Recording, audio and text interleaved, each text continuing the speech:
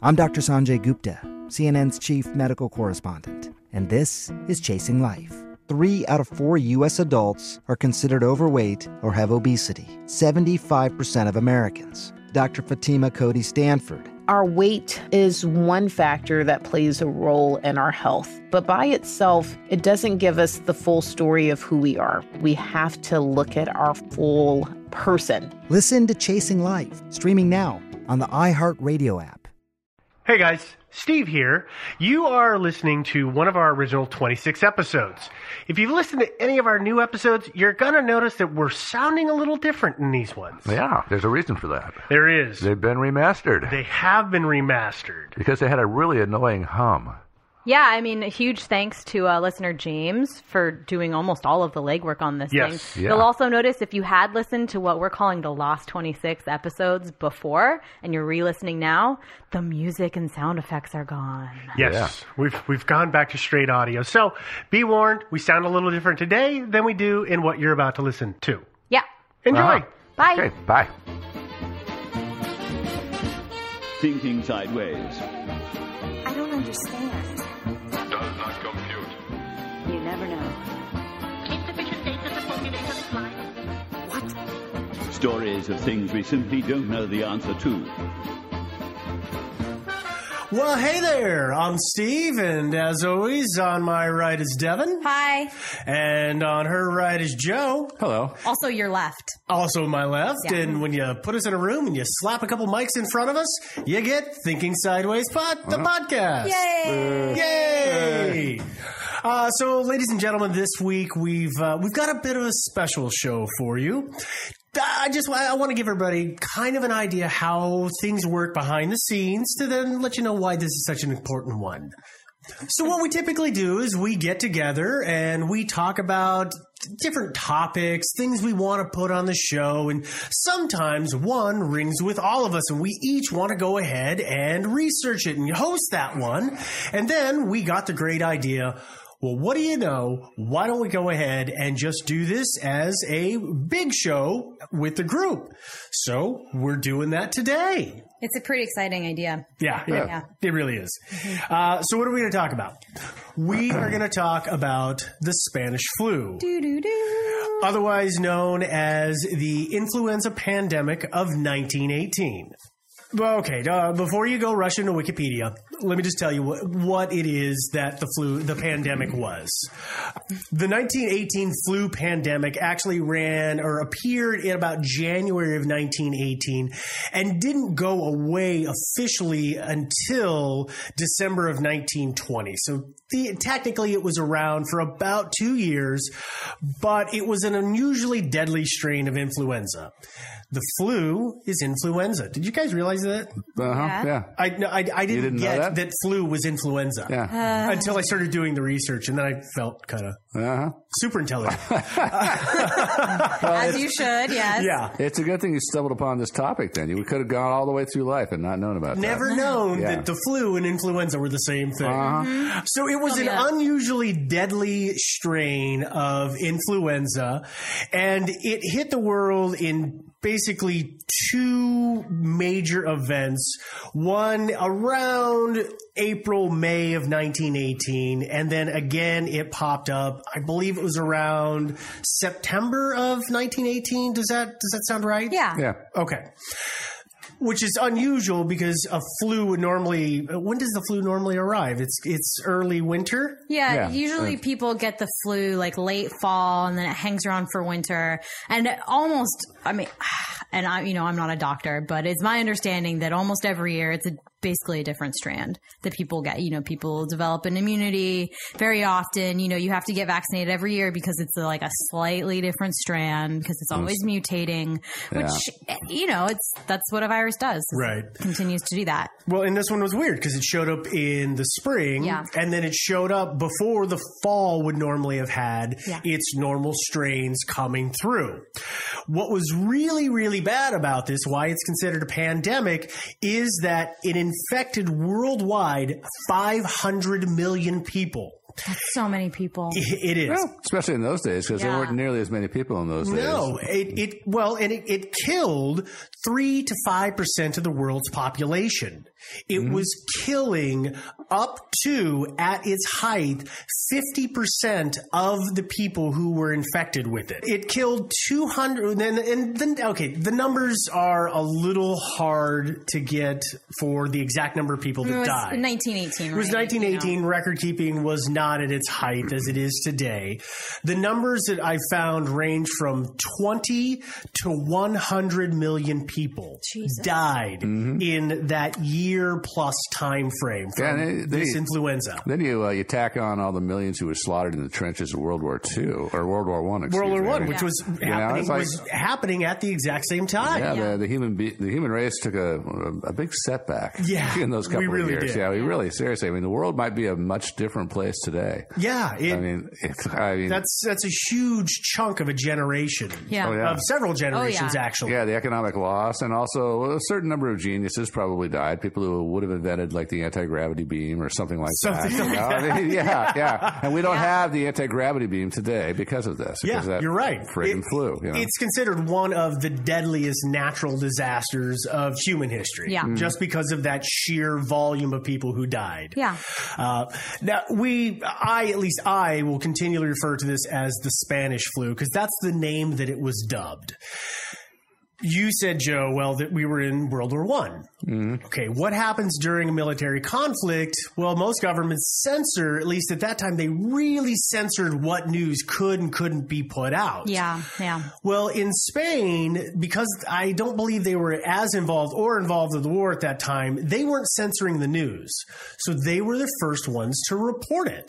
So they said, we've got this new strain. It's people are really sick. People are dying. So globally, everybody just started referring to it as the Spanish flu because that must be where it came from. It's good for them, really.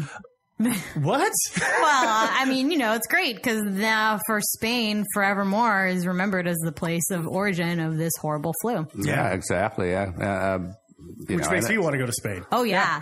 Me too. Yeah, but and Spain will actually be known for something is because they're not really known for anything. That's true. Like, flamenco and conquering a big chunk of the world in the 16 and 1700s. You're right. Oh, there was that. It's fine. Yeah. Well, here's the other thing that made this such a deadly outbreak is if you've ever seen when we get to that time of year when the flu is coming out and we get the vaccinations, they start saying everybody needs a vaccination. Who are the first people that they say should be vaccinated? Old people and babies. And children, right. Because they are the ones that are most likely to be affected because theoretically their immune systems aren't developed enough to fight off the infection. Yeah. What's unusual about the Spanish flu is that its primary target range was people between the ages of 20 and 40. Whoa. So those were the people who were primarily dying, and the young and the elderly were basically spared for a large part. It didn't kill them. They get sick, not necessarily, spared, but they get sick, but they wouldn't die from it. Yeah. Which is unusual. Imagine the ramifications if something like that hit us again today with our demographics today. We have so many more old people on Social Security. And in this country, if a huge chunk of young working age people just died off, well, Social Security is going to collapse. That would be yet another social issue. Yeah, that would come apart from this. So that is kind of the general summation of what the Spanish flu was. Right. Okay, we know it's influenza, but we don't know what caused it and why it was so bad. Right. It's referred to as H1N1, which again, if you've ever listened to the news, when there's outbreaks of swine flu or bird flu, it's H1N1 or H2N1 or H5. There's always that term is always used, though the numbers change. Yeah, and I don't know. I mean, I don't think any of us know particularly what that pertains to. I mean, I some tried. complex chemistry, something, but wasn't swine flu N1H1, not H1N1? I can't remember. I don't remember which way it goes. It's ladies and gentlemen, if you understand this, please help us. But it is a very complex subject, and I had a very difficult time getting getting it straight in my head. Did you try doing H1N1? Did you It try was H1N1. Did you try doing a Google and like what does H1N1 mean? I did, and like it all that? broke down into very, very scientific information and words that were so long I couldn't pronounce them, and so words like remember. and or but and stuff like that. Yeah. If it's got more than 4 letters in it, I'm done. They're tough. I know. Again, we don't know what caused it. And what caused it and or what made it so deadly. So that is today's show. We're going to talk about the Spanish flu and theories about what made it so bad. And we've got some good ones. We Not do. just what made it so bad, but where it came from. Well, where it came from potentially. The Spanish. And what's that? The Spanish. The Spanish. Came from the Spanish. Spanish. They invented it. Yeah. So let's go ahead, and now that you know what's happening, let's jump right into some theories. So the first theory that we've got isn't the nicest theory in the world, and I'll be honest with you that in terms of it's from a different era, ladies and gentlemen, so the terminology isn't always the most PC. Mm-hmm. But the first theory that we've got here is that it was caused by migrant workers in Portugal and Spain. Remember that we're in 1918 and we have tons and tons of people fighting the war. Well, farming still needs to happen. So what happens? You go out, you find people who can do the work, and you put them on a train and you bring them to your country and you have them do the work, and then you put them on a train and you send them home. Mm-hmm. This first theory is that it didn't necessarily originate because of migrant workers. It may have just been a flu. Mm-hmm. But because of the fact that the railroad systems were being used to transport so many people back and forth, not just the migrant workers, but also soldiers from every country to fight the war, that it spread faster than anything that we had ever seen because of that. And because it spread so fast, nobody ever had a chance to catch up and figure out what was going on before it was too late. Plus, normally if something breaks out, let's say in the United States, and it's decimating people, well, it's not likely at that time. It didn't as easily go from one area to the next because there's not as many people going back and forth. But now it is. Okay, so my only problem with that theory, I think it's a pretty good theory, right? You know, well, in how terms it's of spread, I agree. Modern science, I think that my biggest problem with that in terms of how it spread is that wasn't it discovered in multiple different countries at basically the exact same time?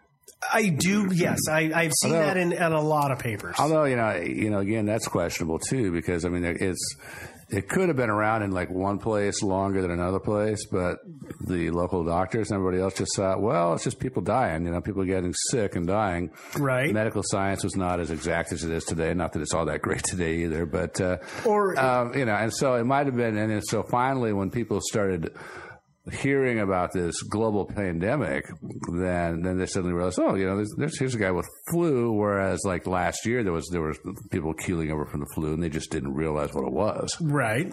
And so that's a possibility. Well, it's also, remember, that's one of the things I was talking about, why it got dubbed the Spanish flu is because of the fact that... Spoke with a Spanish accent? Yeah, no. No, one of the reasons that it got dubbed the Spanish flu is because of the fact that everybody else was censoring the information. So it may have been that it was building in all of the same areas at the same time or different times, but reports of it were being suppressed. Yeah. So there's that option too.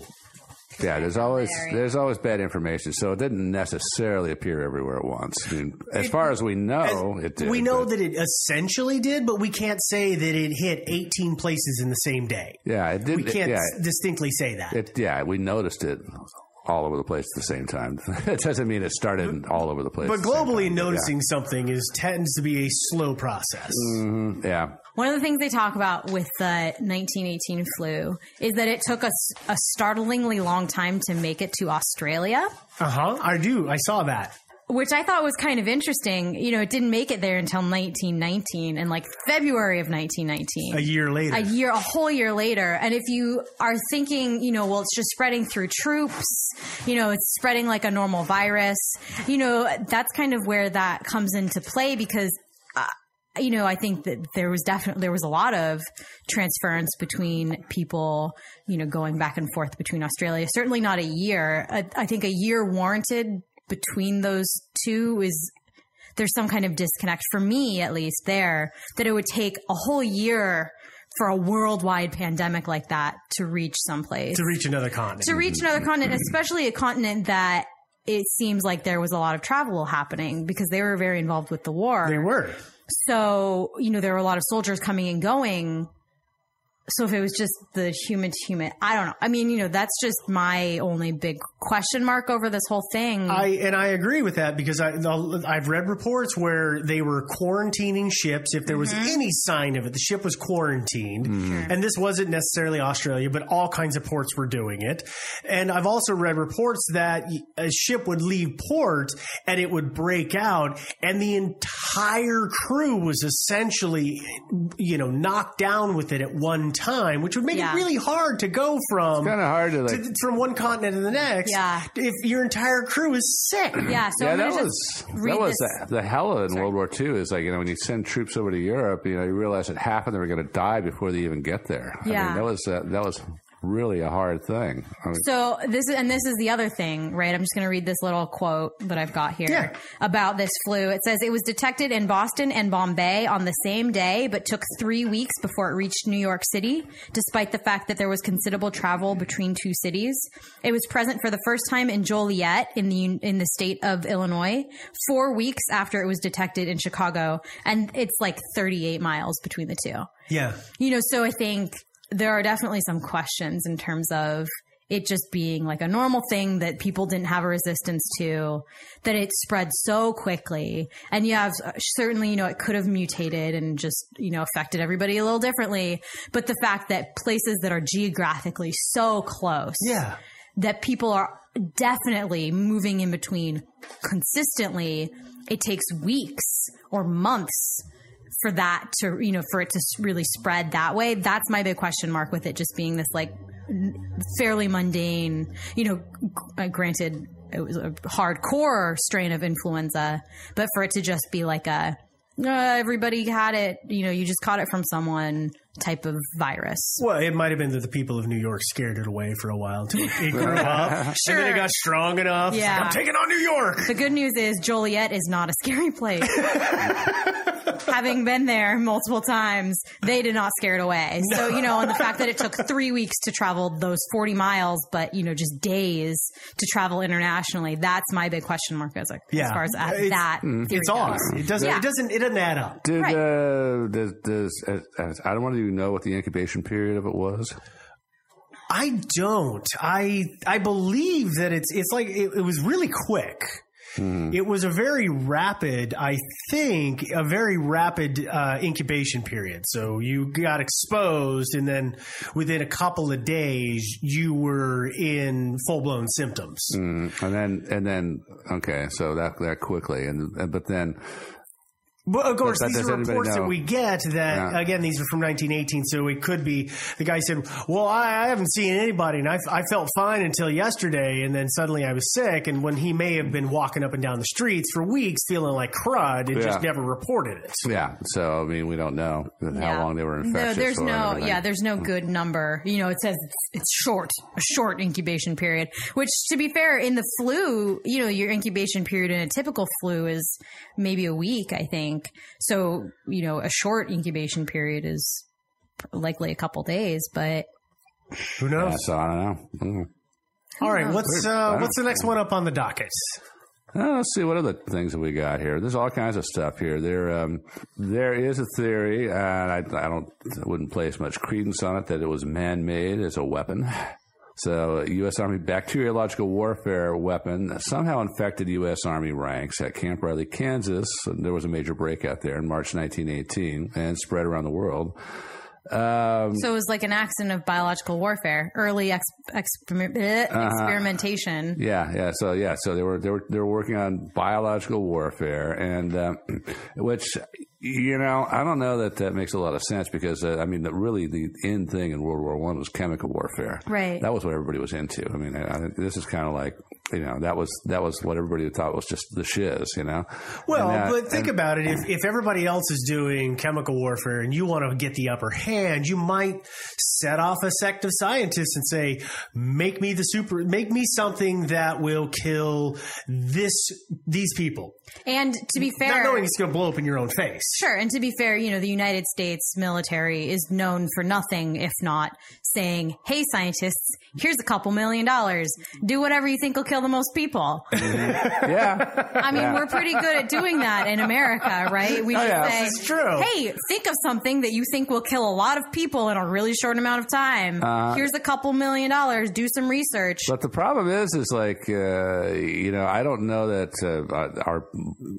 our biological science was advanced enough in those days so we could actually, like these days, we can do gene splicing and all kinds of stuff. We can create killer bugs just really easily in the lab. Mm-hmm. I don't know exactly how, if we had the sophistication to actually create, we could come up with something like anthrax. Anthrax was around. Sure. And you can bottle up anthrax and dump that on the enemy.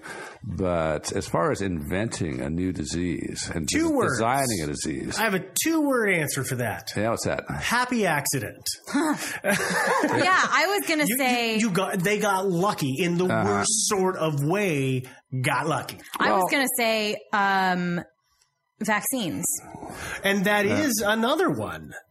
Because basically what a vaccine is mutating, it's mutating a virus to the point where it's effective enough that your body attacks it thinking it's a virus, but not effective enough to actually give you the disease, right? Mm-hmm. That's my understanding of it. Again, I'm not actually a scientist or anything. No. That's my understanding of what a vaccine is.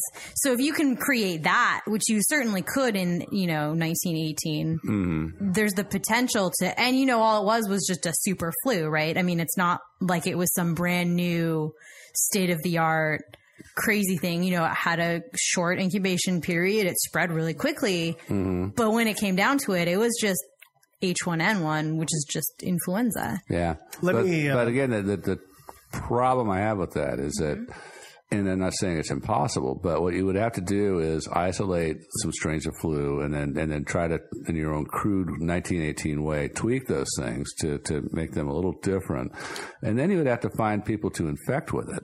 Sure. Well, I think you're reading into that too much. I think that you're expecting them to have intents to go farther than they know how to go. Mm. Again, I think that somebody might have stumbled upon something. Let me read you this thing that I've got here, because Devin brought up. This one about vaccines, I really find interesting. Yeah. And this is an account this is a excerpt from a book. It's Eleanora McBean. She's got a PhD, and she wrote a book, Swine Flu Exposed. So here's what she says. I'd heard 7 men drop dead in a doctor's office after being vaccinated. This was in an army camp, so I wrote to the government for verification. They sent me the report of U.S. Secretary of War Henry Stimson. The report not only verified the report of the 7 men who dropped dead from the vaccines, but it stated that there had been 63 deaths and 28,585 cases of hepatitis as a direct result of the yellow fever vaccine during only 6 months of war. That was only one of the 14 to 25 shots given to the soldiers. So she goes on to talk about that, it may have been that they vaccinated for something, accidentally caused something else, created a new vaccine rapidly for that. It turns around and makes something even worse. And then we end up with the Spanish flu out of that. So, okay, wait, the 1 in 4 got what?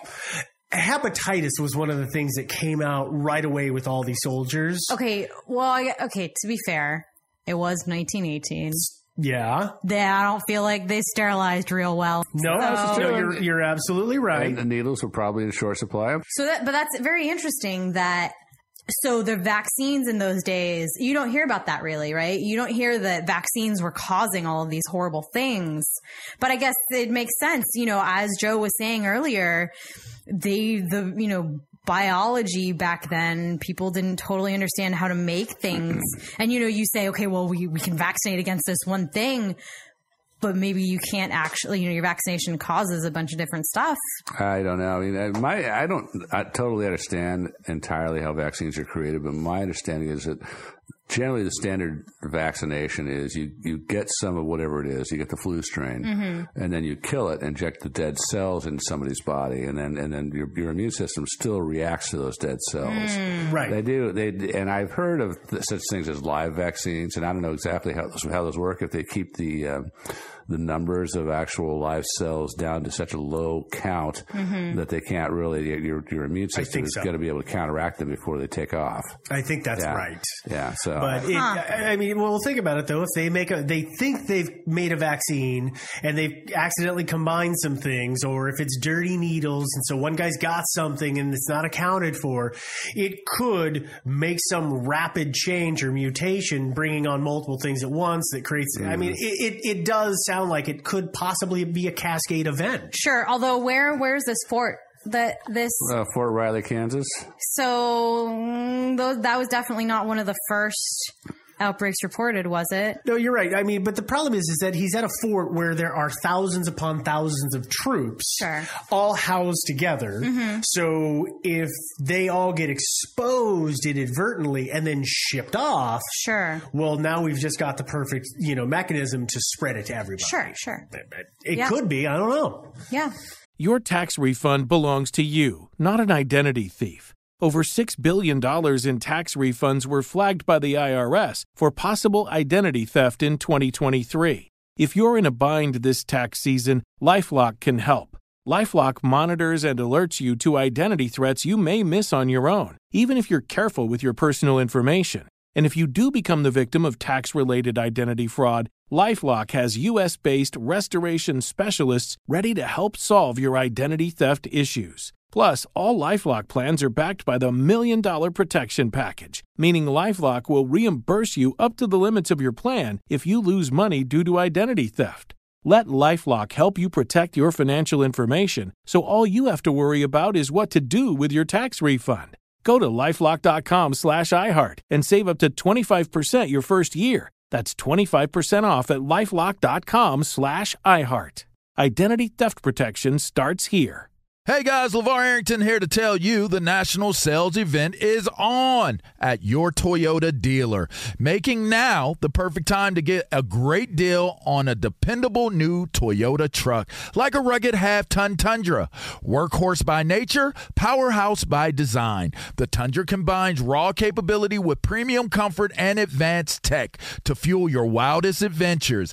And with the available iForce Max Hybrid powertrain, you can take electrifying horsepower farther than ever before. Or check out the fully redesigned Tacoma, delivering trail-dominating power and captivating style. The new Tacoma was born to make your off-roading dreams come true. And with new available tech, this legendary truck is getting even better. And when you buy a Toyota truck, you buy Toyota dependability, meaning your truck will hold its value long into the future. So visit your local Toyota dealer and check out amazing national sales event deals when you visit buyatoyota.com. Toyota, let's go places.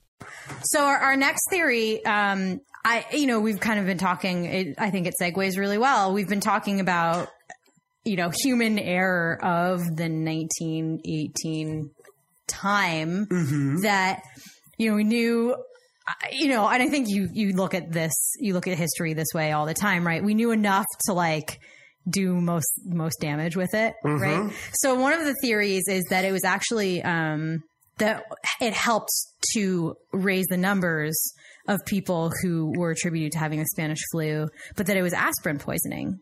Oh, yeah. Because the war is going on, so most of the really great doctors have at this point been enlisted and are overseas.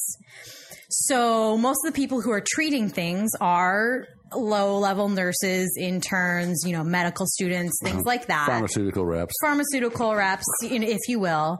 pharmacists, surely, you know, in that day and age, you just kind of went to your pharmacist. Yeah. You didn't necessarily have to go to your doctor to get a prescription. You just went to your pharmacist. That was an actual thing.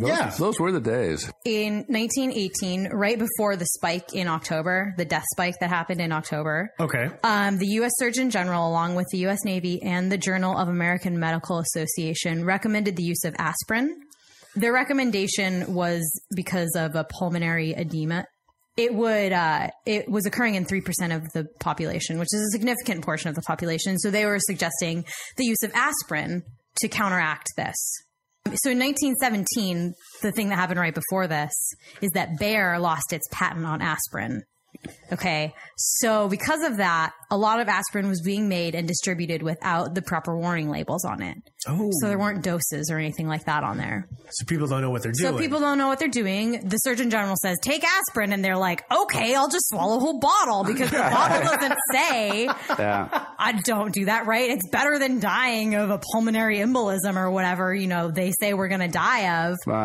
So there's quoted a lot of chaos happening. Yeah, it's like, you know, I've seen photographs from that time of, like Main Street America. You know, I see, speaking of chaos, you know, like funeral parlors got just dozens of coffins stacked on the sidewalk outside because they were out of room. So they had to stash the corpses on the sidewalk. So it must have seemed like the end of the world. Yeah, so, I think, you know, people were really scared of everything. Oh, yeah. And so I would definitely take, you know, a lot of aspirin if I thought that would work. Sure. But there is a way to figure out if that's true or not, and that is to dig up some corpses of people who died from the flu and just see if a representative, if they all had like high levels of aspirin in their systems. Well, but most of them are embalmed, right? Well, the other thing is that there are accounts of doctors giving patients basically handfuls of aspirin at a time.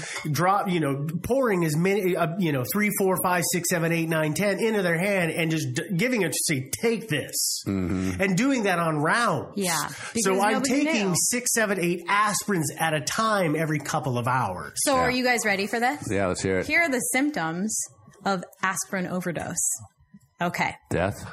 People with mild intoxication, just a mild intoxication of aspirin poisoning, would frequently have nausea and vomiting, abdominal pain, lethargy, tinnitus, and dizziness. What does that sound like to you? The flu. The flu. So more severe poisoning includes hypothermia, respiratory problems, metabolic problems, hypoglycemia, hallucinations, confusion, seizures, and coma. What does that sound like? That sounds like the end of the flu influenza. Yeah, and then it just kills you. Missing everything except the fever. Yeah. Yeah.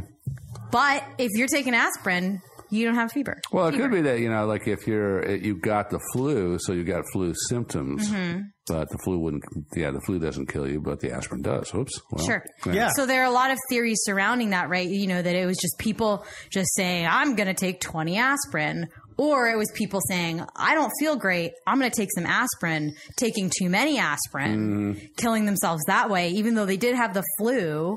So, there are a lot of really interesting theories in terms of that. Yeah, accidental treatments. Again, it's accidental cures and accidental treatments. Yeah, and the thing that's really interesting, I think, about this is that it was mass hysteria. It really was. Because everybody was dying. And so when everybody's dying and the Surgeon General says, I'll just take some aspirin. Yeah. Yeah. You think the end is nigh. You'll take whatever you have to. And you don't know. So, so he made his announcement when?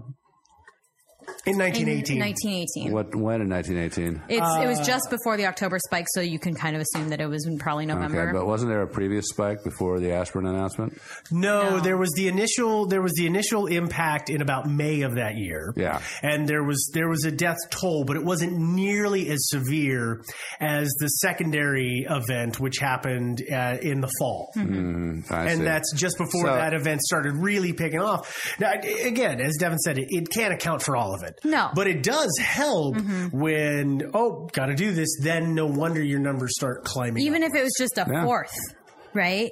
Even if it's just a quarter of the people overdosing on aspirin, that adds so many more. Oh, yeah. Yeah, definitely. So, But did the October spike, was that replicated around the world, or was that just in the U.S.? Yeah, it was all globally. Around the world. It was globally. Because remember, that was when the first one was a very mild impact. It didn't hit a lot of people. The second event is when it was suddenly people who hadn't been sick before were getting sick, and that's when it was reaching, up to 50% infectivity rates or death rates from infection, and just running rampant through everyone. I've just found this. This is very fascinating to me. The Journal of the American Medical Association, right? That was one of the groups that was recommending aspirin. Yeah.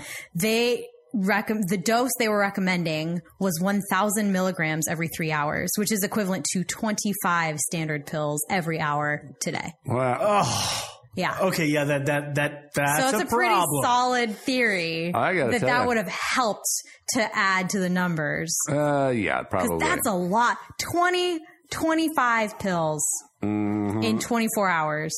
It's twice the daily dosage, which is considered to be like the higher edge of safe these days. Yeah. But it seems like even leaving the aspirin out, it seems like this was still an exceptionally deadly flu virus. Oh yeah, no, it was still the flu virus. It was just the aspirin was something that was going along with. It was none of the wheel on the bus. But it sounds like it sounds like it wasn't really the cause of the deadliness of this particular virus. So let's talk a little bit about this actual virus. Okay. Because, we've touched on this a little bit, right? That when it boils down to it, the Spanish flu was just influenza. But it was clearly the most deadly version of influenza that we've ever encountered. Even recently, everybody I'm sure will remember the swine flu recently, which of course ended up being way scarier than it actually was.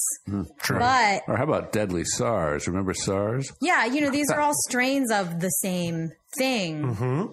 But we should talk a little bit about what makes the Spanish flu specifically so interesting, or what potentially could have made it so deadly. I think it's biology that made it so deadly. You're absolutely right, and I found some research that I think is really interesting. And bear with me because this is very scientific in the meat of it, and it's kind of hard to get through. So we'll do our best with this, and if I mispronounce something, I apologize. This is why we're letting Steve do it, because my brain shuts off. So I apologize if I snore. As we've talked about before, the flu itself typically will focus on people who have a compromised immune system. Therefore, the younger, the old. Yeah.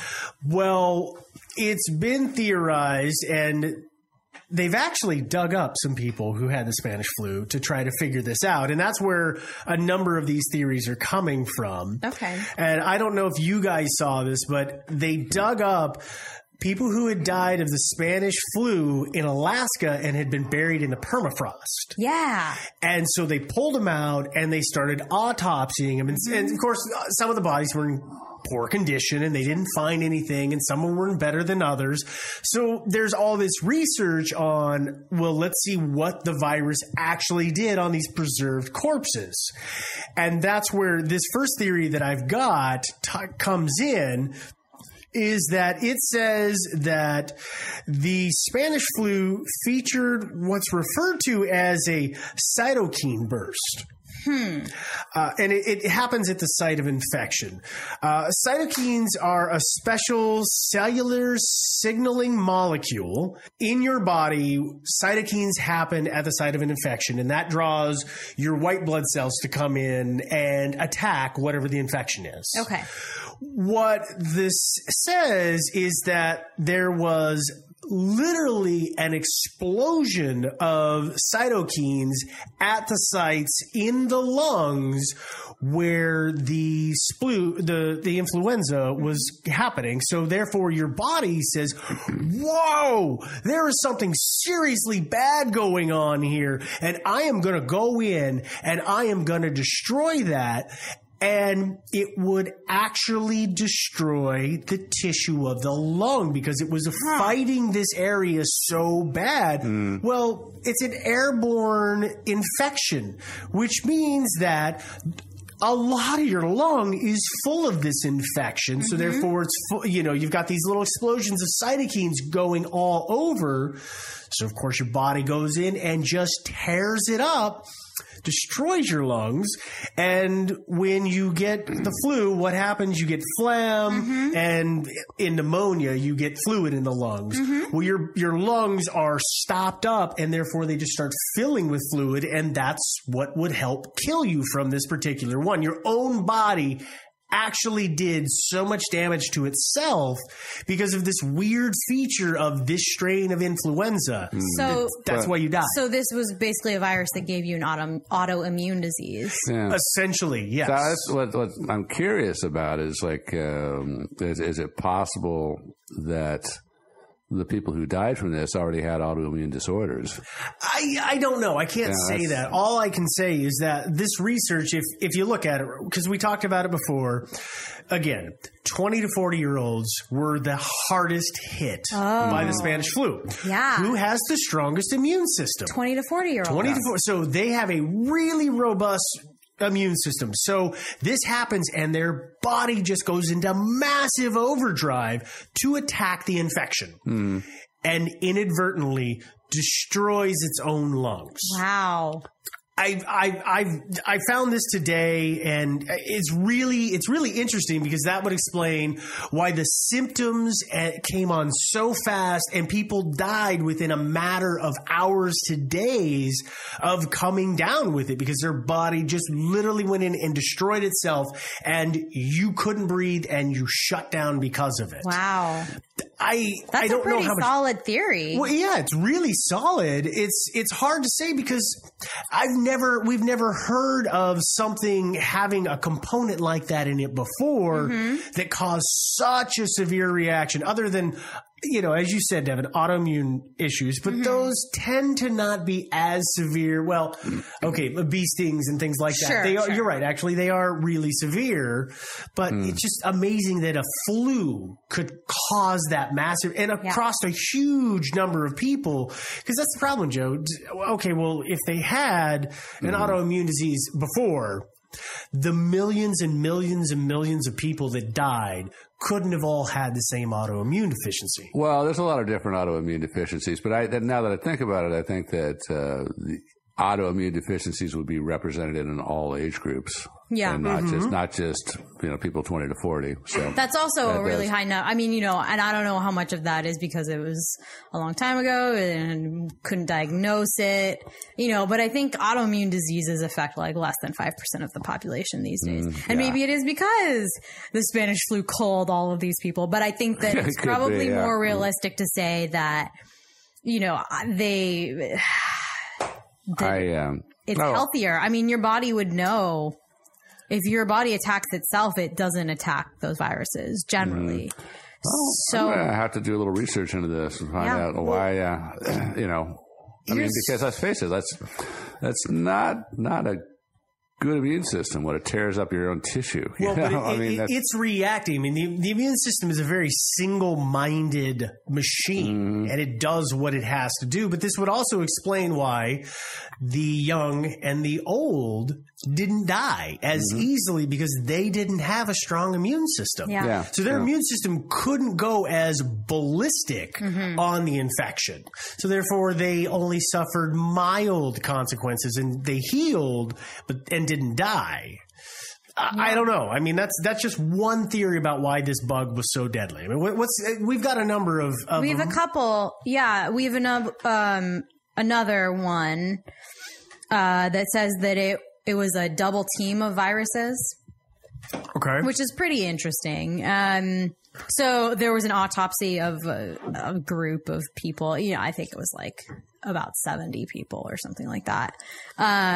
So the autopsy showed that the virus replicated not only in the upper respiratory tract, but also the lower respiratory tract, which was really similar to the way that the swine flu was behaving. Okay. That's one of the things that made it so deadly, as opposed to a regular flu, the regular flu will usually just incubate either in the upper or the lower, or it'll move between the two, but it won't attack both at the same time. I didn't know that. Like when you get a cold, the flu, right?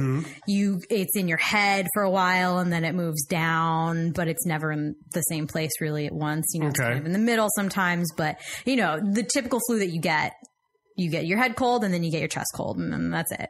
So they found that there were 2 virus variants circulating in 1918. In one, there was a viral protein that was hemoglobin bound to the human receptor cells, which is kind of what you were talking about just a few minutes ago. And the other one didn't bind to the hemoglobins. So your body was trying to attack 2 different viruses that affected your body in 2 different ways at the same time. It would attack one. It can't attack both, essentially. So you were really sick in 2 different ways. So essentially it's possible that people who caught the flu and didn't die just caught one of those variants, and the people who died caught both of them? Yes. It's like, Have they done any serious digging up of corpses, trying to figure that out? Well, again, that's the hard part. You keep asking the same thing, Joe, which is, well, let's dig some people up. Well, it was almost 100 years ago. Yeah. And the only ones that we found were these ones that were buried in the permafrost. There have been some discoveries of lung tissue that was in some military base in the back of a freezer that they meant to look at and they never got to, and they found it recently. But for the most part, there's nothing left. Yeah. So they preserve bodies, or in pandemics like this, they burn bodies, right? They destroy bodies because they're scared that the dead bodies will continue to propagate the disease. Sure. You still need to feed the pigs. Yeah, of course. Yeah. But so the theory is that there were 2 different variants of this virus, and that one bound to your hemoglobin, like we were talking about earlier. It bound to your white blood cells, just like made your body attack itself. And the other had the exact same symptoms, except for that it didn't actually bind to your blood. So there was one variant that was highly deadly and another that wasn't.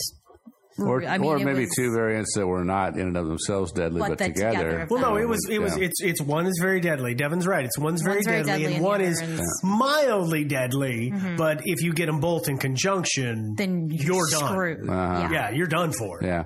Although again, that still doesn't explain why people in the 20 to 40 age group, because you would think that you were just as statistically likely to catch both strains if you were, say, 10 years old or 80 years old. That's true. Although I guess the thing that is a factor that we haven't really taken into consideration yet is who gets deployed. Right? That's true. Who's traveling the world? This is true. And who's also in constant contact with people from everywhere. Yeah. But actually, I don't know if you know this about kids, but they're kind of little disease vectors. Oh, yeah.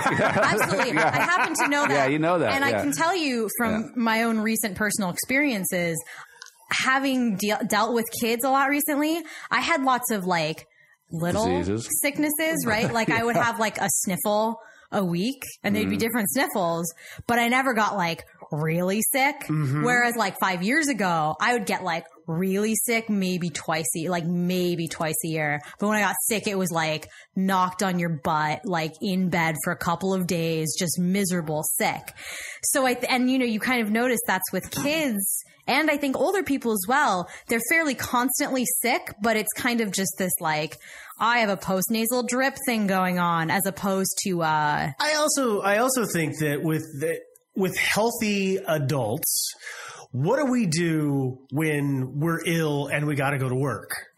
We go to work. Yeah. A lot of people still just go to work even though they're sick. Okay, so kids stay home. Yeah. And old people just say, I'm not going out today. I'm having chicken soup. Yeah. And I'm just staying in, and I'm going to stay in a blanket and read a book. Whereas the healthy people, oh God, I feel terrible, but I got to go to work. I go to work and I'm sick, and I work with Joe, and Joe's sick and he's got to go to work, and we both got separate strands, and we shake hands hands that morning. We both just got done wiping our nose with our hand, and we shake hands. Now we've given each other the other strain. Yeah, actually, we've done each other in. Actually, I usually blow my nose in your coffee, dude. Just That's why whenever I get the flu, you always get it. But anyway, yeah, you're terrible. Yeah. Although, again, that doesn't quite explain it, because say the 10-year-old who stayed home from school, he's got a dad who's probably aged 20 to 40 who goes to the office, gets a disease from, I'm not saying it's a perfect theory. Yeah. None of these are perfect. But that's why I say it may have been a product of the war that was happening, because yes, in normal circumstances, the 20 to 40-year-old who is the father of the 10-year-old goes to work, gets in this sick, case, he's off at a trench in World War I. He's gone off to the war and gotten sick and hasn't seen his 10-year-old forever. That's another interesting factoid I'd like to find out about, and I should have found out about this before we did the show, but what were the mortality rates between, say, our troops and civilians back home? Sure. It's about the same, actually. Yeah. It really didn't differentiate where you were. The death tolls in the country, regardless of your country of origin, where you were, your death toll from the Spanish flu was about the same all across the board. Well, there you go, debunking our theories. Well, no, here's the crazy thing. This is just a random factoid about it. There was only one place in the entire world that reported no deaths. Okay, where was it? American Samoa. Huh. They shut their borders down as soon as word about the Spanish flu came out, and they didn't get it. Japan basically shut their borders down and had a very small outbreak. And there was one other country that did the same thing. Basically, whoa, there's this really bad flu going on. Nobody's coming in. Everybody stay away. And they had very minimal rates of infection. I mean, American Samoa had no deaths, but the rest of them had very low numbers of deaths. So it might have been the weaker of the strains got in, but it didn't kill anybody because his big brother wasn't there to support it. Sure. Yeah. Okay, so that's a good one, but there's also yet another one. And this one is actually, I think, kind of credible, and that is the tuberculosis physician, Sir John Crofton, actually posited the theory that it was bacteria, not the flu virus itself, that was actually at the root of the big pandemic. So he said, it was going to bacteria. Bacteria. So it's not just virus, but virus and bacteria. So the bacteria is the Haemophilus, and I apologize if I murdered the pronunciation. Influenza, he claimed, was at the root of the great pandemic. He said it was bacteria that started the epidemic. During the pandemic, apparently 1/3 of patients who had this particular influenza were also found to have tuberculosis, and there were most likely other cases that went undiagnosed. That's right. Tuberculosis was terrible at that time. Yeah, it was a big thing. It was like, that was actually my grandfather had tuberculosis. Well, this is well after the whole Spanish flu thing. Sure. But they were actually going to lock him up. Tuberculosis. He agreed to move out to the desert. He lived in Southern California at the time, so he agreed to move out to the desert and basically place himself, under quarantine. Under quarantine. He basically didn't leave the house for a year or something like that. Wow. And his alternative was to go into an asylum where which is what they did with people with TB back in those days. I know in my family there's talk of my grandmother talked about her aunt, which would be my great aunt. Is that how that would your grandmother's aunt? It was my grandmother's aunt. Yeah, your my great aunt that they never could figure out what was wrong with her, and years later the family was just sitting around talking like, we figure I don't remember what her name was, but Aunt whoever probably had TB and they just never figured it out in time. Because TB was a terrible. It was another essentially pandemic of its own. Oh yeah. rampant through the population. Very serious stuff. And they, the civil rights weren't quite what they were in those days as they are today. So you got that. It was no problem at all for them to grab you and just stuff you in an asylum or an institution somewhere. Yeah. So help me out here, Joe, because my memory is failing me at the moment. Do you remember what exactly does tuberculosis do to you? Do you remember? Tuberculosis basically attacks your lungs, and it is a very deadly disease. It's actually got in most people it stays kind of latent, but among people that it severely affects, it kills about half of them. Ugh. Yeah. So it's like, let me put that. Most infections are what they call asymptomatic and latent, but about 1 in 10 latent infections eventually progresses to an active disease, which, if left untreated, kills more than 50% of the infected people. So it's in the lungs. So it is a lung disease. Yeah. Interestingly enough, they back in the day, they used to use cigarettes, of all things, to actually inhibit it. It's kind of like the chemotherapy of its day. What? I saw it actually an old photograph of people that were in some asylum in California they were all smoking, because that was one of the prescribed things. They would prescribe people like Lucky Strikes. Light up the lucky. It's light up time. Be happy, go lucky. It's light up time. For the taste that you like, light up the Lucky Strike. Relax. It's light up time. You're kidding. No, I'm not kidding. Yeah, they would actually make all their patients smoke cigarettes because apparently that inhibited the growth of the bacteria. Oh, wow. Geez. Well, hey, the marvel of modern medicine. Yeah. Well, it's a good reason. It's because if tobacco is inhibiting the growth of tuberculosis bacteria, it's probably inhibiting other bacterial growth in your lungs too. Sure. So obviously tobacco is a good thing. Well, everybody that got influenza then should have just smoked Lucky Strikes and called it good. Just the bold, smooth taste of it. Anyway. Tuberculosis is just an infection of the lungs, right? Yeah. I mean, it's obviously a serious, bad thing, but right. Yeah, it's I could see where something like this, if you're, say, infected with a virus or two viruses, as in your previous theory, and it might, and tuberculosis was much more rampant back in 1918 than it is today. True. It might open the door for some sort of tuberculosis infection, which could be the actual killer. So this theory is that it's just bad luck? Yeah, well, obviously. Basically? Well, they've got a little bit of tuberculosis in there, but not enough that their body can't fight it off, is what it sounds like. Well, and then the influenza hits, and your body's trying to, again, just like, the double virus, you're trying to fight both at once, and then they just hit you all at once. They tag team. Yeah, like I was just saying, most tuberculosis is what they call latent, asymptomatic, but then say these things come along and boom, it's unleashed. The beast is unleashed. Yeah. So, I mean, that's entirely possible if that's what happened. But that's good news for us in our present day because we haven't completely stamped out TB. No, it does pop up now and again. We're pretty good at it. Yeah, it's a lot less prevalent. I would say that it's entirely possible that there were millions of people, in fact, probable millions of people were walking around with latent cases of TB back in 1918. True. That's probably not happening today. Probably not. The TV police got them. Yeah. Just the TV police. Yeah. Poor TB. So persecuted.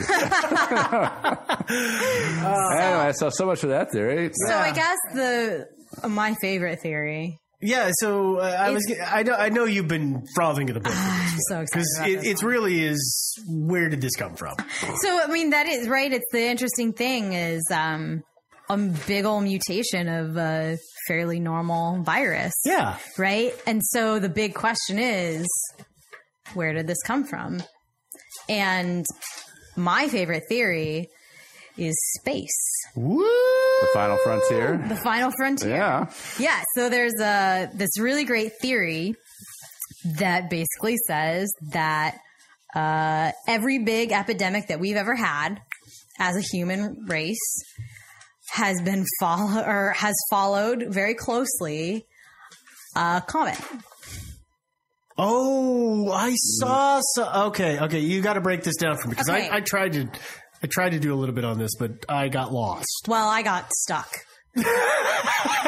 So we got opposites because you got stuck in science or something. I don't know what happened. But so there's a really interesting pattern of human pandemics in the last, like thousands and millions of years.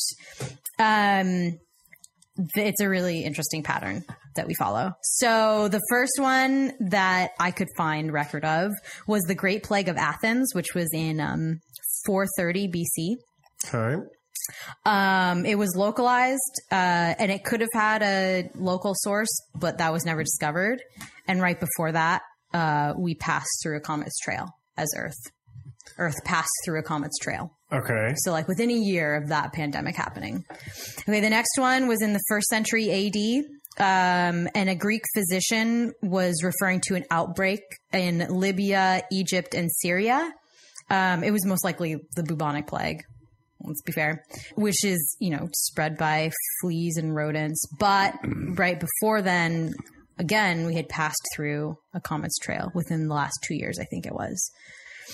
Half a millennia later in 541 AD, they called it a scourge at that point. It was, again, the bubonic plague. They kept reoccurring, but it was different strands and more horrible strands every single time. In Constantinople, and they're all bacterial diseases that are spread by infected fleas. Okay. So it's not likely that it was just like it went away and then came back and went away and came back. True, yeah. It wasn't just like dormant in fleas. So, yeah. Just, suddenly the fleas weren't biting anymore, and then 300 years later, they started biting again. Yeah, I would like it if fleas would stop biting for 300 years. That would be It would pretty make great. my life so much better because they always go for me. Yeah, stop like right now and pop up again like long after my death. That's cool. Yeah, I don't care. Yeah, so the bubonic plague is resistant to freezing. Okay. Which is pretty interesting. It's also radiation resistant, which is also pretty interesting. So what does that mean for us? It means that the best place for it to incubate is space or the upper atmosphere. So the theory is that I guess there are two theories. I think we spoke a little bit about this. I know you got to do just a tiny bit of research on it. I understood it that the bacteria and viruses live up in the upper atmosphere and they're constantly bombarded by solar radiation, which would cause all of these viruses and bacterium to mutate into weird versions of themselves. So the theory that I understood is that it's just constantly up there.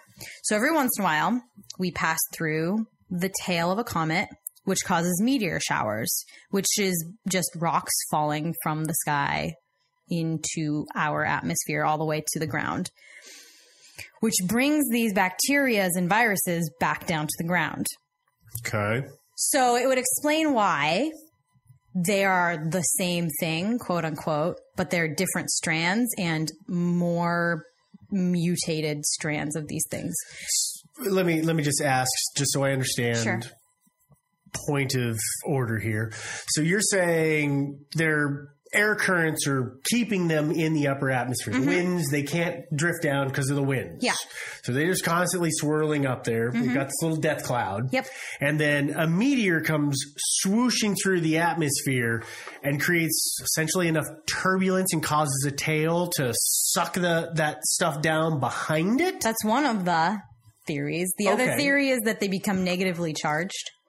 Because, like the Aurora Borealis, for instance, is basically negatively charged dust particles from Earth going up into the atmosphere. So the other theory is that maybe these are the viruses and bacteria are becoming negatively charged. I'm going to be honest, I don't totally understand that theory. So that then I'm a scientist. lets so them attract down. They just chill out in the air, and then something coming through there, again, positively charges them and allows them to come back through. But the thing that's really interesting... It could be that they would eventually just settle out through sheer gravity, too. I mean, sure. They do have some mass. So the thing that's really interesting with this, I think, is that in a lot of plagues that we've had as a civilization, people talk about them being spread through flying animals of some kind. Yeah. through flu. birds, through birds or through fleas. Or pigs. Pigs who fly. Yeah. So, that's a really interesting facet to this theory is that things that are closer up in the higher atmosphere get it first and spread it to humans. Okay, I can see that. Yeah. Because I know that, what was it, the bird flu of 2009 or something, and it was blamed on waterfowl then spreading the infection to chickens in China, who then ran rampant through them until they were all destroyed and only a few people got it. But okay, I can run with that. So the way that this kind of ties back into what we're talking about, right? Because we don't want to just talk like amorphously about bacteria and viruses live in the sky. That's a scary thought, right? And they could just drop down any old time. They just drop down whenever. So the idea is a combination of one of the theories I was talking about earlier is that it's a combination of two viruses, but it's different in that the idea is that it was a new viral strain that transferred its genes to an old viral strain, which already existed within the human genome or whatever, and created a really deadly hybrid. Because the thing that you think about with viruses and bacteria is that its point is to not kill you. The perfect virus, you won't even be affected by at all. So every virus that makes you sick is a mutation of some kind because it wants to keep you alive, because if you die, it dies, right? Right. So it was this theory that there was a new viral strain that had been horribly mutated up in the atmosphere and came down and basically mixed with one that was down here already, which is a pretty interesting theory. It's a little, I'm going to say it seems a little far-fetched, but okay. Sure. A little bit. But, yeah. Anyway. Is there more to this? This goes on. I'm judging by the tome that you're flipping through that this theory gets deeper and deeper and more twisted. So in 1910, do you know what happened in 1910? Yeah, Halley's Comet. Halley's Comet. Yeah. That's the thing they talk about, is that it took 7 years for the Spanish flu to come through then. So that was the original theory people were talking about. Oh, it was Halley's Comet, blah, blah, blah. So there's no like really great causation between that because of the 7 years part, right? But there was this comet called Comet Encke that had extremely close approaches to Earth, both in 1908 and then again in 1914. And we passed through its tail in 1918. Mm-hmm. Okay, so we went through its tail 3 times in 10 years? Mm-hmm. Ooh. Yeah. I didn't think we hit comets that frequently. Well, so what happens with comets, right, is they get stuck in our orbit for a little while. What happens is that if the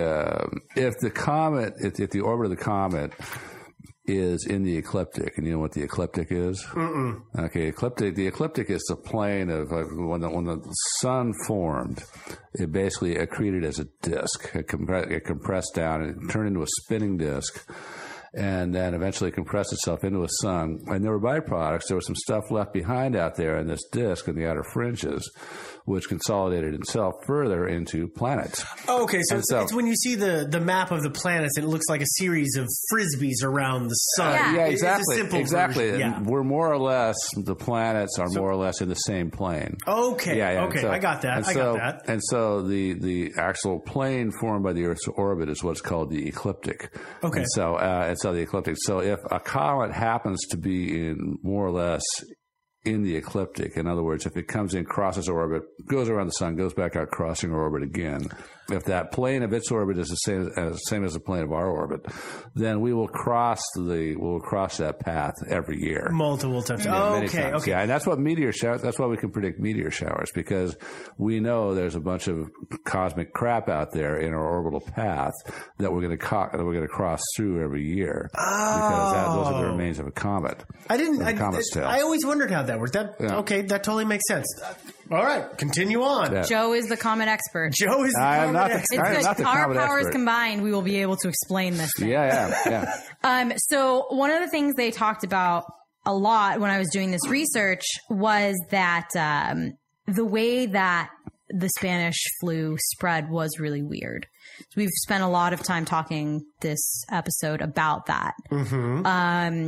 There are some islands in the mid-Atlantic that definitely escaped, as you were saying. But my research brought up that they didn't close the borders and there was shipping that happened in between those places. To some of them, yeah. To some of them. You would kind of have to have some of that, huh? There was shipping that happened, but they still remain death and flu free. So that I think was very interesting.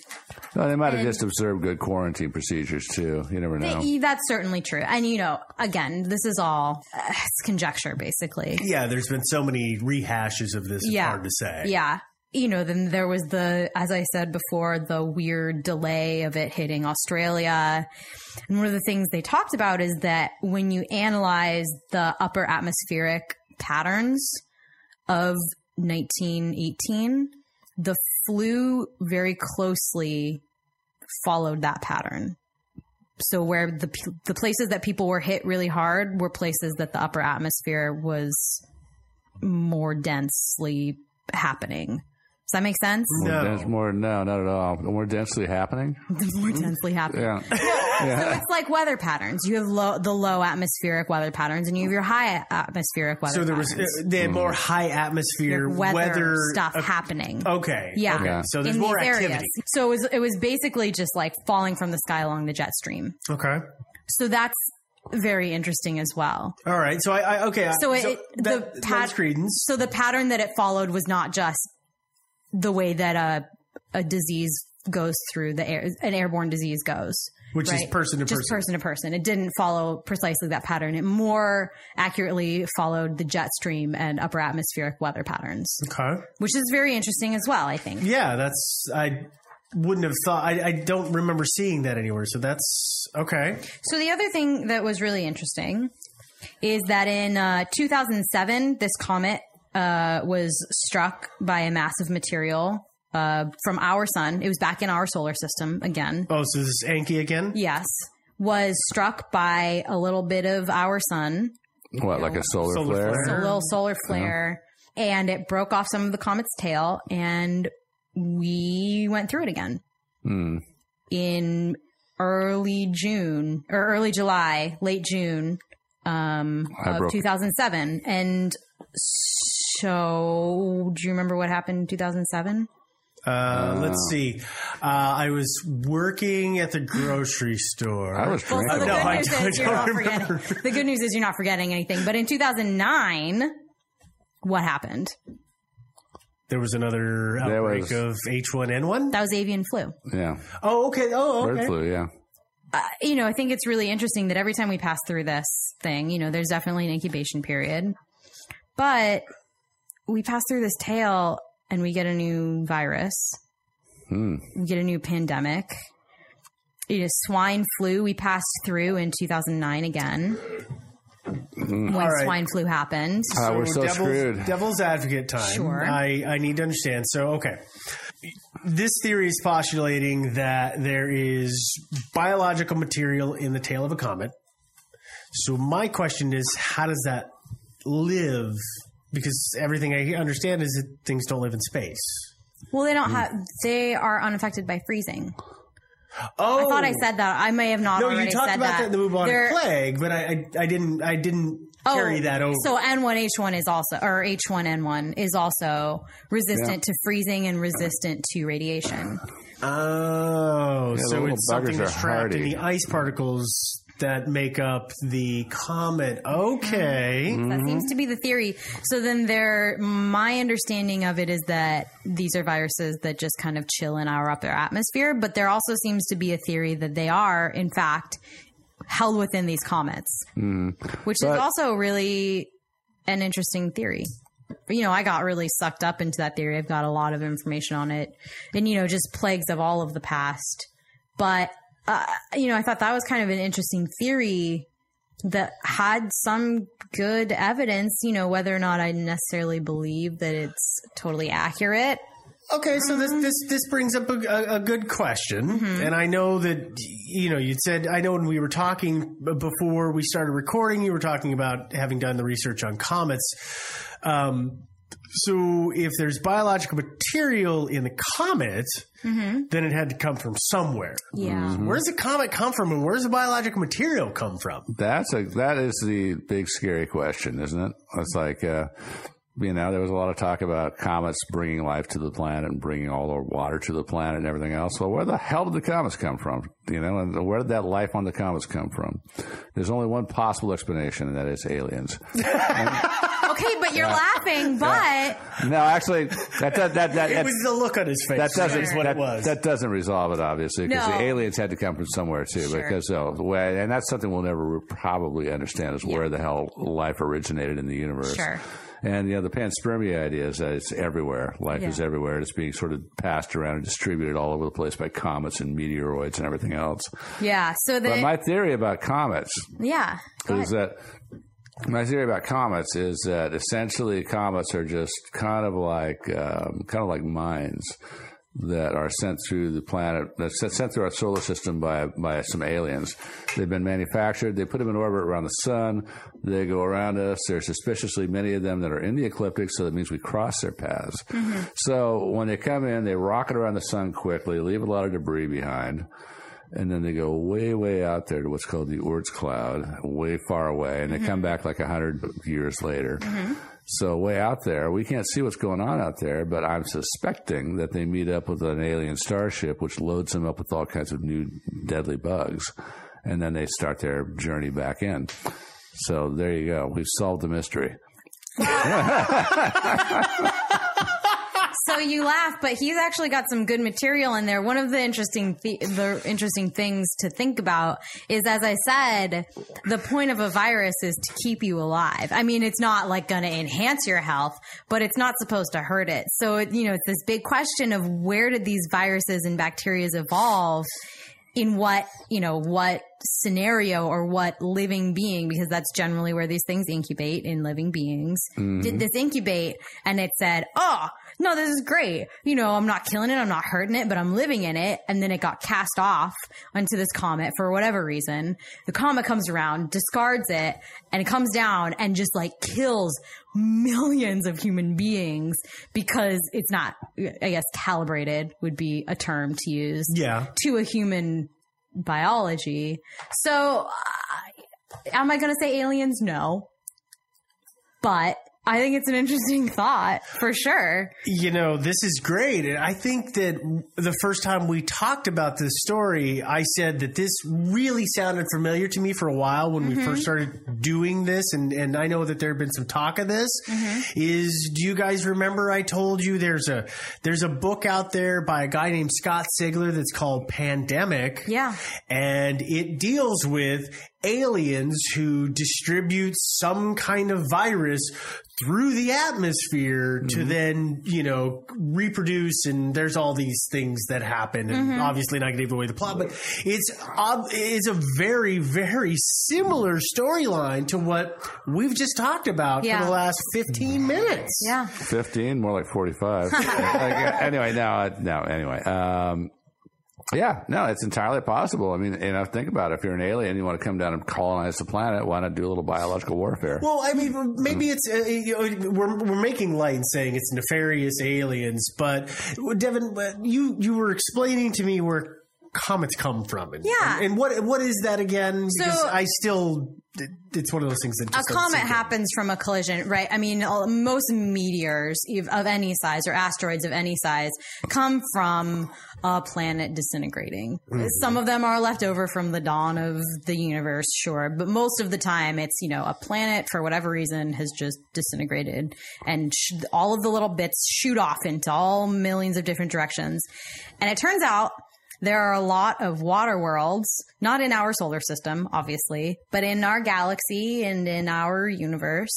There are these the Kevin Costner water world, right? The one where he drinks his own pee. Yeah. Yes. No, it's not those guys. Maybe it is. I don't know. But they're worlds that are just mostly made of water. And the theory is that if an asteroid large enough hits this thing, it basically splashes a lot of water into space, which I understand is physics, maybe. Okay, there's some problems there, but if it's big enough, we're simplifying. It'll splash some water, essentially splash water into space, and all of the water like molecules cling together, as everybody knows. So all the water kind of like comes together and freezes into this thing and shoot off into a different direction. And that's essentially where a comet comes from. One of the many different ways, but that's one of the big theories, is that it's basically just water from this like alien world that's just been splashed into space. Well, and I know, I swear, I don't know where I've learned this, but isn't it the tail of a comet? We all, associate a comet as having a tail, but the tail is not always there. It's only when the comet comes into a certain amount of heat and radiation that it starts to melt. Yeah. And that melt or that melt off is what becomes the tail. The melt off, and then the solar wind forces it away from the sun, which is why, when it's coming towards the sun, when the tail is at its smallest, it's kind of like a tail. When it's gone around the sun and heading back, the tail is actually in front of it. Yeah. Yeah. Is it? Yeah. Yeah. So they actually, the Earth is kind of in like a sweet spot of like, it's melted enough to be a tail, but not so melted that you can't see it entering our atmosphere, which is pretty interesting. Weird. The Earth is in a lot of sweet spots. Science is weird. Science is weird. Science is weird. The thing I'm actually really interested in that I came up when I was in my like comet hole was that I found out that there's a comet, like a big old comet coming for us. I know. Really soon. It's in the, I'm sorry, how did you pronounce it? The cloud? The Oort cloud? Yeah, it's in there right now. Well, no, it's the Oort cloud is far away. It's like due here. Are you talking about the one that's due here at the end of this year? Mm-hmm. Yeah, no, it's not? No, it's headed this way already. I mean, because the Oort cloud is like way out beyond Pluto. I mean, it's a long ways away. I thought it was there. Maybe it was when this report was written. I don't know where it is now. It's probably past the orbit of Mars by now. Well, so the thing is that it's supposed to be at its brightest in like a really late November, early December of this year. I'm going to order some clear skies. Apparently, it's supposed to be within binocular view, like within the next month. You're supposed to be able to see it with binoculars. It's that big. And at its height, which is this like late November, early December area, it's going to be in the sky and it's going to be brighter than a full moon would be. That's going to be awesome. Which is pretty awesome. That's cool. It's maybe the biggest comet that we've ever encountered. It's going to pass close enough for us to see it, but it's not going to pass close enough for us to like have any kind of fear that it'll collide or that it'll have any kind of. No, all we got to worry about is like dying horribly from some disease. The bubonic plague. Well, we don't have to send Bruce Willis into space to drill it apart. No, we don't have to do that. Okay, well, that's good. But because he's getting old. It'll be visible. Yeah, there's always The Rock.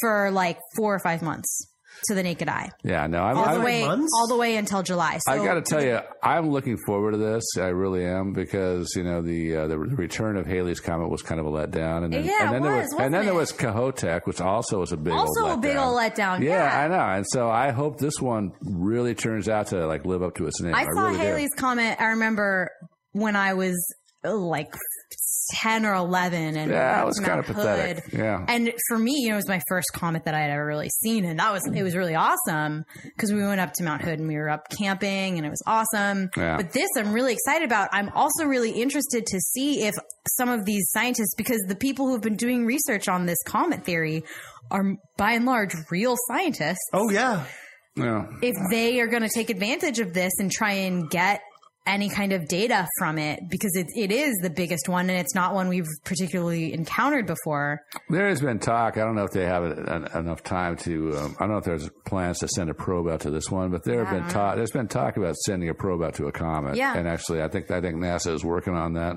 It would be interesting. Well, NASA's also working on it. Just saw something recently, figuring out. There are actually a lot of companies are now figuring out and wanting to mine the asteroids. Mm-hmm. Yeah, they're starting to put up money to figure out how to do it. So I wouldn't be shocked if we're going to start, pulling in giant space badminton nets to catch a comet. Well, that's how you do it. Yeah, well, it's a space badminton net. It is. That's as technical as it gets. Yeah. So it'll be interesting to I think it'd be great if we could capture some asteroids, some fairly decent ones, and nudge them. It'd be a long process, but to basically nudge them into Earth orbit and then mine them. hollow them out on the inside. Then you're using attached rockets. You put a spin on them to generate artificial gravity. So, and then you play space tennis? No, and then you have people living inside them. Oh, I mean, you could basically that would be a cool way to go. You could totally turn these things into habitats. Yeah, you could. I think it'd be freaking awesome. So, go ahead. Sorry, I was just going to ask if that's our theories. I was about to say we've been off topic for a while. Yeah, we kind of have been. Yeah. Now, I'm in. We really back spun off that one. I'm in my sci-fi nerd mode here. I like to talk about. No. Yeah, futurism. That's all of the theories that I know about. Do you guys have any others? No, as far as the origins of the Spanish flu? Yes. The frickin' Spanish, dude.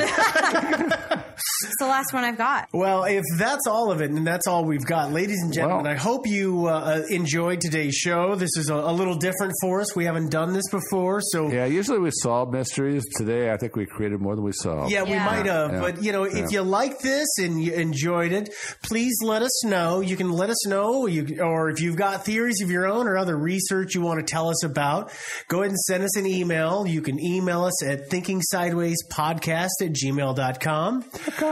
There is a lot of research material out there, and we have so many links. There's no way we can put them all on the site. So we're going to put up a good number of them. But if you want to find some of the research material that we used, you can find it right on our website. That, as always, is at thinkingsidewayspodcast.com. And with that, I just want to, a little shout out here, a little plea for all of you. I'm sure among our listeners, we have hundreds, if not thousands, of scientists who are actually investigating stuff like this. So please call, email, whatever, and tell us what your thoughts are. Yeah, no, I'd love to know. I'd love to know. Yeah. Because this one is kind of a sticky mess. Yeah, I agree. A big, gooey, icky mess, I know. Yes. Yeah. Phlegmy mess. Yeah. Phlegmy mess. I just want to know if I got to stock up on gas masks and aspirin. Get aspirin. Yeah, before all the right, spring. ladies and gentlemen, well, Joe's going to go buy some aspirin. We're going to go ahead and call this show a day. We appreciate it, and we'll talk to you next week. Next week. Bye, folks.